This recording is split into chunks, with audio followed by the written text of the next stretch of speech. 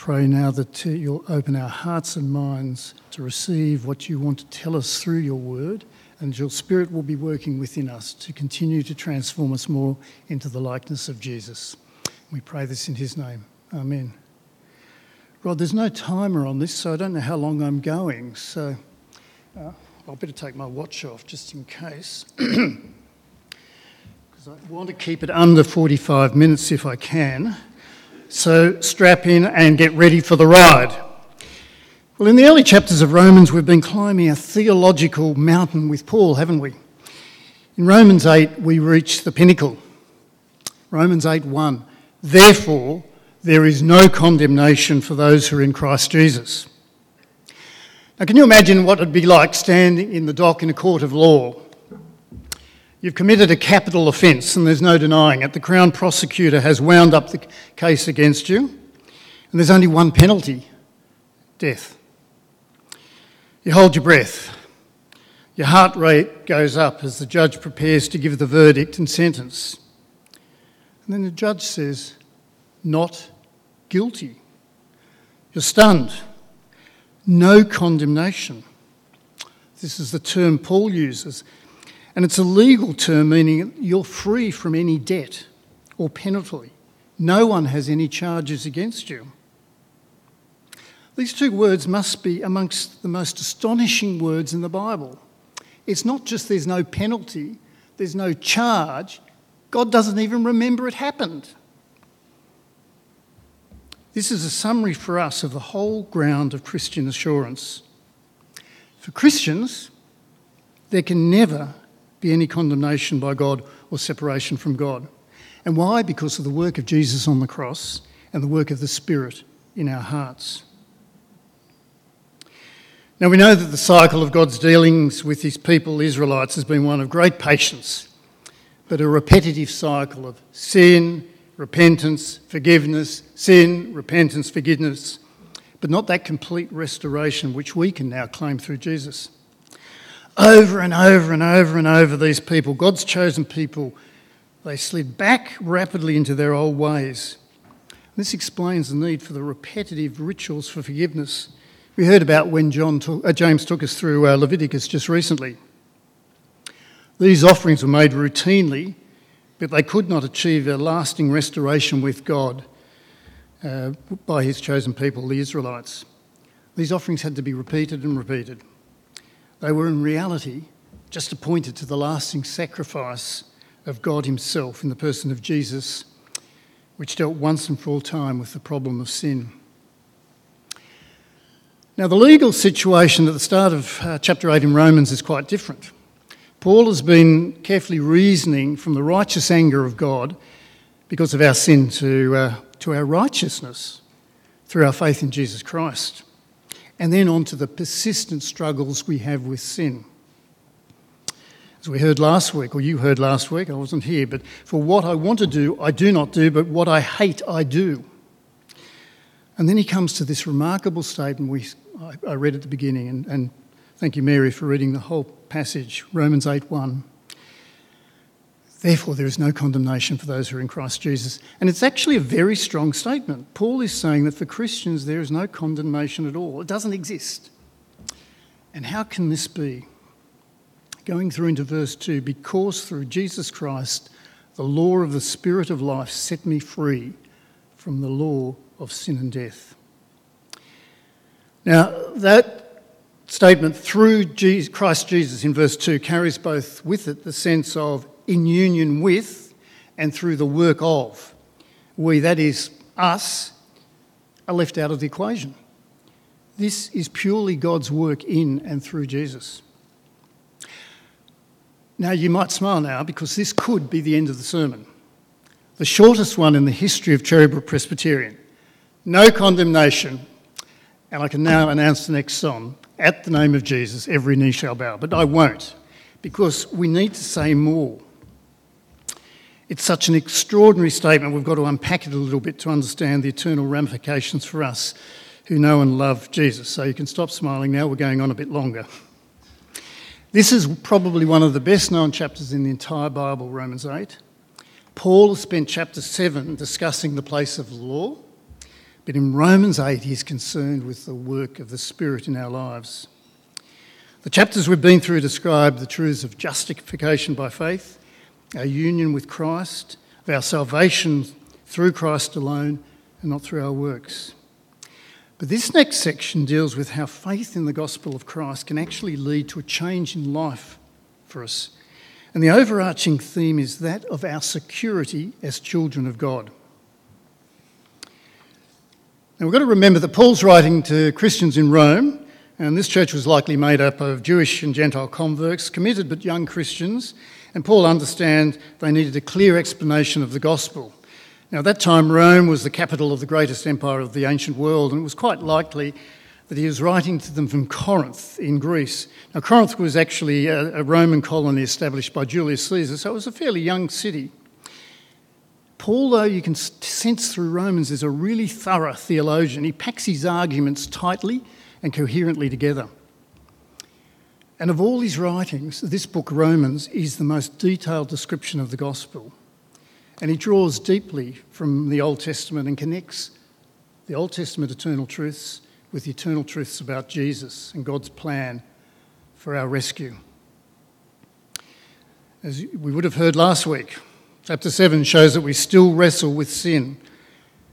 But at the same time, we have a revulsion for that sin and a realisation that in sin, however pleasurable, we never really find lasting satisfaction. Chapter 8 moves on to addressing our present state in Christ and shows how we can live according to God's Spirit.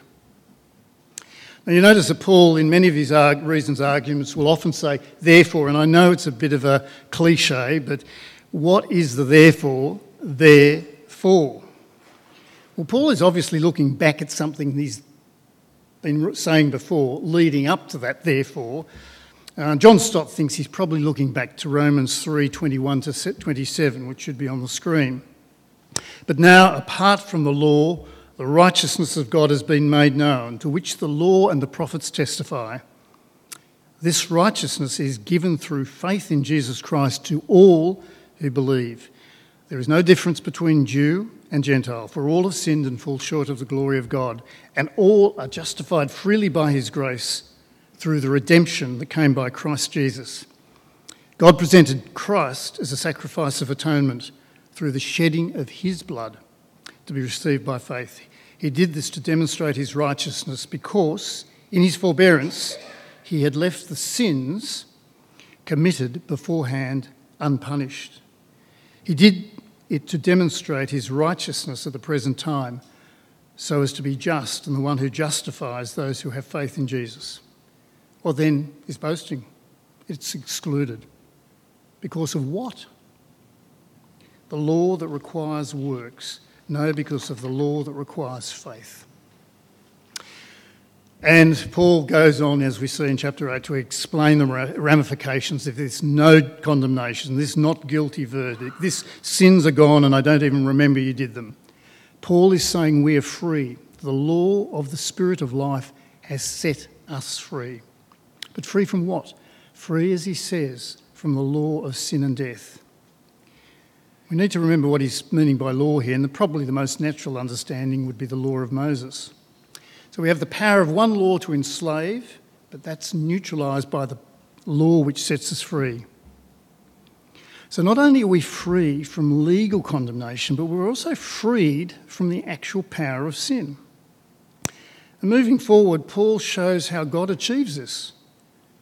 The law could not save us because our sinful nature continually prevented us from keeping it. But God was able to do this for us in the person of Jesus. Jesus achieved freedom for us by fulfilling the righteous requirements of the law. Jesus actually became sin for us and in his body paid the price. We know the cross. Let's see how Paul reasons this in verses 3 to 4 of Romans 8. For what the law was powerless to do because it was weakened by the flesh, God did by sending his own Son in the likeness of sinful flesh to be a sin offering. And so he condemned sin in the flesh in order that the righteous requirement of the law might be fully met in us, who do not live according to the flesh but according to the Spirit. God did it. Paul's quite clear. The law failed to save us because of our sin. But God did what we could not do in a way which preserves his righteous judgment. As we saw, sin was condemned in the flesh. But what flesh? The flesh of Jesus. Jesus becomes sin for us so that we can live according to the Spirit. So God's righteous judgment was met in Jesus. We who now live according to the Spirit. And this is what the rest of the passage today is about, how we can have life in the Spirit. And Paul goes on to compare and contrast living according to our sinful nature and living according to the Spirit. And there's a tension here, which I'm sure we all feel. It is a struggle to live under grace, although the ultimate endpoint is clear. We are, at present, in a sense, part rescued people. We have been justified and reconciled to God, but Paul has indicated we are not yet saved, and I'll explain that. Our salvation is absolutely certain. It's rock solid. There can be no doubt about it. But God's invasion of us, his transformation of us through the Holy Spirit is not yet complete. But it is certain, as we see in Romans 5, 9 to 10. Since we have now been justified by faith, but how much more shall we be saved from God's wrath through him? For if we were God's enemies, while we were God's enemies, we were reconciled to him through the death of his Son. How much more, having been reconciled, shall we be saved through his life? Being saved is a done deal, and it's a spiritual reality, but it's not yet our physical state. Our spiritual minds want to think about the things of God, the things that please God, the things which bring honour and glory to God. But our sinful nature, albeit dealt with as Paul has already mentioned, still tempts with worldly desires. Paul himself expresses the same tension as we mentioned before and you heard last week. Romans 7:15. I believe Stephen read this really well. It's a tongue twister with all those do's. I do not understand what I do, for what I want to do, I do not do, but what I hate I do. I should have had you up here to read that, Stephen. I do not understand what I do, for what I want to do, I do not do, but what I hate I do. Got it? I believe James reminded us last week of this war within and showed how Paul has unpacked this dilemma. In Romans 7:5 he says, "Thanks be to God who delivers me through Christ Jesus our Lord. So then I myself, in my mind, am a slave to God's law, but in my sinful nature, a slave to the law of sin." And furthermore, Paul reminds these Roman Christians and us that those who are led by the Spirit are sons of God. It's amazing, isn't it? That's our pedigree. We're no longer subject to the carnal desires of our fallen nature. The mind of sinful man is death. Romans 8:6. You, however, are not in the realm of the flesh, but are in the realm of the Spirit. If indeed the Spirit of God lives in you, and if anyone does not have the Spirit of God, they do not belong to Christ. We need to hold together what Christ has done for us at the cross and what Christ does for us, in us, by his Spirit. Christ fulfilled the law for us. And now in union with Christ, we can start to actually walk by the Spirit. And Paul now contrasts these two different ways to live. Romans 1:32 says, "Although they know God's righteous decree that those who do such things deserve death, they not only continue to do these very things, but also approve of those who practice them." Now let's consider these two ways that Mary read to us from Romans 8:5-8. Living to the sinful nature means we're hostile to God, we do not submit to God's law. In fact, we're unable to submit because we're slaves to sin, and therefore we cannot please God. But if we live according to the Spirit, we're controlled by the Spirit, we have life and peace and life to our mortal bodies. Amazing. Paul's general argument is there are two categories of people: those who live according to the sinful nature and have their mind set on what the sinful nature desires, and those who live in accordance with the Spirit, whose minds are fixed on what the Spirit desires. But now Paul turns his attention to his readers and he said, "You, however, And he's writing this to us as well. You, however, and Paul has made the point that the distinguishing mark of Christ's people is to have the Spirit in them. And there are two consequences of this. Firstly, amazingly, life for our mortal bodies. It doesn't matter whether we rot in the ground or cremated, these bodies are going to have life again. Each breath we take now is a breath closer to our final breath. But God will bring new life in our resurrection from death. It's extraordinary, another amazing truth. Because Jesus Christ has been raised from death, we too will be raised from death. Look at verse 11. And if the Spirit of him who raised Jesus from the dead is living in you, he who raised Christ from the dead will also give life to your mortal bodies because of his Spirit who lives in you.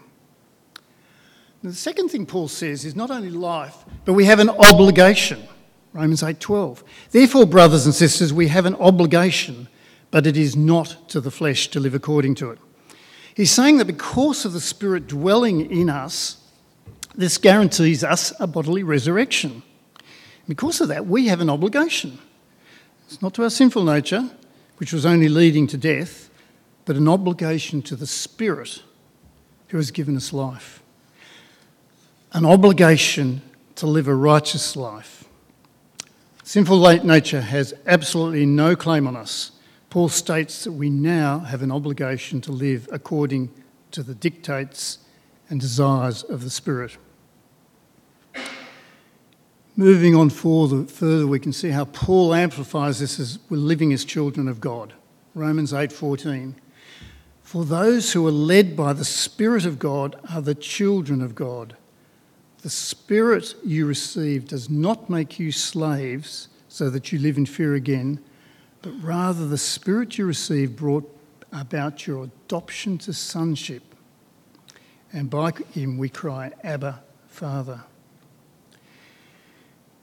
It's hard to grasp the enormity of this statement.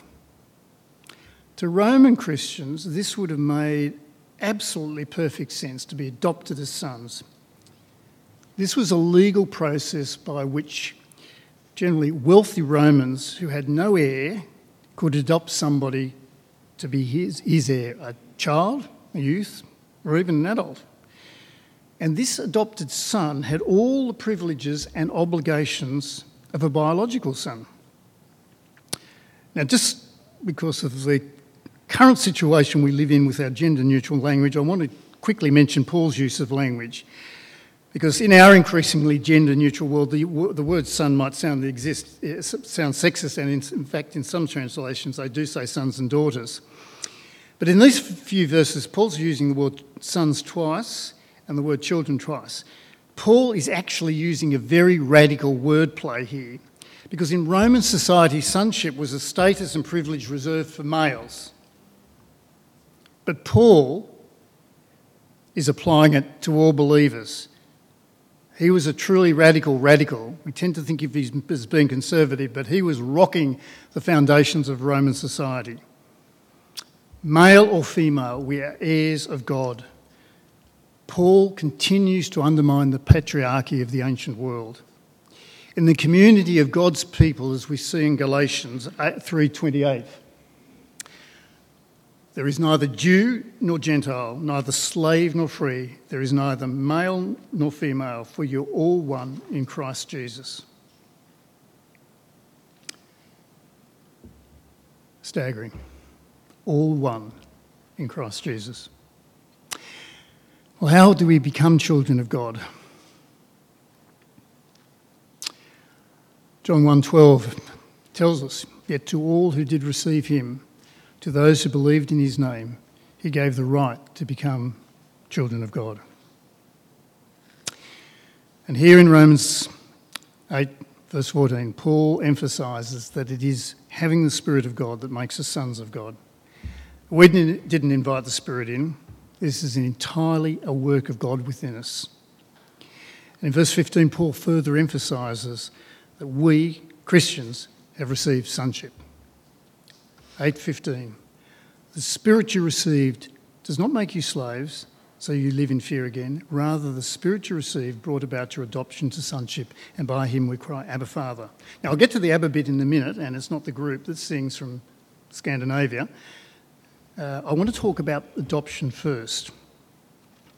Now, I've mentioned it in the Roman context, and I'm not a Greek scholar, but more competent people than me explain that the word Paul uses for sonship literally means to sonize, turn into sons, which is why the ESV translates the word as adopt. Previously we were spiritual orphans, but now we're adopted children of God. And adoption is something done by the adopting parent. The child hasn't any say in it, and we didn't. And then Paul moves on to the privileges we have because of this adoption as his children. We have security. We have no need to fear the consequences for the future. God's adoption has taken care of that. And moreover, our status has changed from that of being a slave, I own you, to being a son. You're part of the family. And now the most extraordinary thing, we can call God Abba, which is probably best translated as daddy. Might look a bit silly in the English Bible, but that's what it's translated by, should be translated as. How more intimate a relationship between parent and child can there be than that of calling your father dad, daddy? It conveys intimacy and security in one word. Abba was an everyday word, a family word. It is a word that Jesus used when he prayed in Gethsemane. Now, this intimacy with God is something, again, Paul brings up, which is extraordinarily radical for Judaism as well. And beyond that, he moves into the assurance we have as God's children, God's sons. Romans 8:17. Now, if we are children, then we are heirs, heirs of God and co-heirs with Christ. If indeed we share in his sufferings in order that we may also share in his glory. So the Spirit which assures us that we're God's children also assures us that we are his heirs. Now, there is a little bit of a sting in the tail here. Now, and Paul is laying down a fairly strong case for the principle that suffering is the path to glory. And Peter also in 1 Peter 4:3 makes the same point. But rejoice inasmuch as you participate in the sufferings of Christ, so that you may be overjoyed when his glory is revealed. Now, I'm not certain that either Paul or Peter is saying that it is necessary that we will go through, if you like, physical suffering. But Christians have done that over the centuries, as history has shown us. So it does certainly happen. But living a life in the Spirit may well lead to suffering, and I think we're starting to see that now. The secular world around us will find Spirit-filled living a challenge. We can see now in Australian culture, Christianity is being marginalised. Our opinions are being silenced. The church is being regarded as not just out of touch, but possibly even dangerous. If we are truly to live a life in the Spirit, it means being salt and light in the world. Salt was a preservative, and light opens up the darkness. We're called to live holy lives through the power of the Spirit. And it is this obligation, as Paul puts it, which is bringing the church into the great battle of worldviews now defining our society. Today is not so much a post-Christian world, but an anti-Christian world. And the church as an institution is not without blame. We need to reconnect as the body of Christ. This is what we're called to be. So much of New Testament writings now can resonate very much with us today. John 15, Jesus says, "If the world hates you, keep in mind that it hated me first." If you belonged to the world, it would love you as its own. As it is, you do not belong to the world, but I have chosen you out of the world. That is why the world hates you. And if we flip over to 1 Peter chapter 2, he says, "Dear friends, I urge you as foreigners and exiles to abstain from sinful desires which wage war against your soul. Live such good lives among the pagans that though they accuse you of doing wrong, they may see your good deeds and glorify God on the day he visits us." This is what our obligation means for the world. How much more relevant might we be if our fellow Australians could see us loving each other and quietly performing good deeds?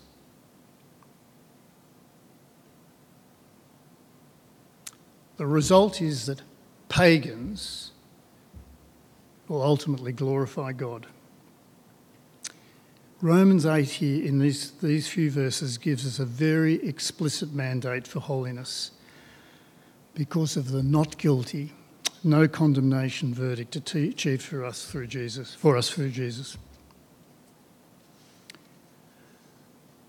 And as we finish, let's just reflect on some words from Hebrews chapter 10, verse 25. It won't be up on the screen. "Let us not give up meeting together as some in the habit of doing, but encouraging one another, and all the more as you see the day approaching." Let's go away from this place today rejoicing that God considers us as not guilty, sins obliterated, like they never existed. They've been dealt with. They're done, dusted, not even remembered.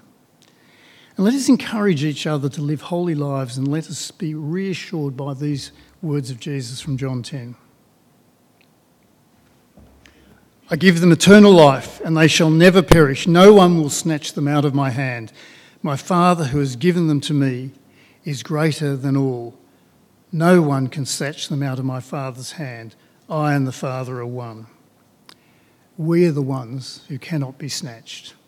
Let us rejoice and be glad in that and encourage each other to persevere as we proclaim Jesus in this world that needs so much to hear the truth of the gospel. Let's pray.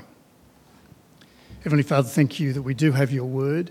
We're staggered, amazed, astonished that Paul can write, "There is no condemnation for those who are in Christ Jesus." No condemnation, Father, means that you don't even remember we sinned. It's obliterated from your memory. It's dealt with fully in Christ's death on the cross. And because of that, Father, we rejoice that we can be called your sons and co-heirs with Christ, that we will inherit through his death and glory our bodily resurrection. How extraordinary, Father. This is either a fairy tale, or Paul was a lunatic and liar and Jesus didn't mean anything at all, or it is the word of life and the word of truth, and we know that that is in fact what it is. We pray, Father, that we'll go out today challenged and encouraged to continue to live those lives that may act to preserve and shine light into the darkness of this world which so much needs to hear the gospel of Jesus. We pray these things in Jesus' name. Amen.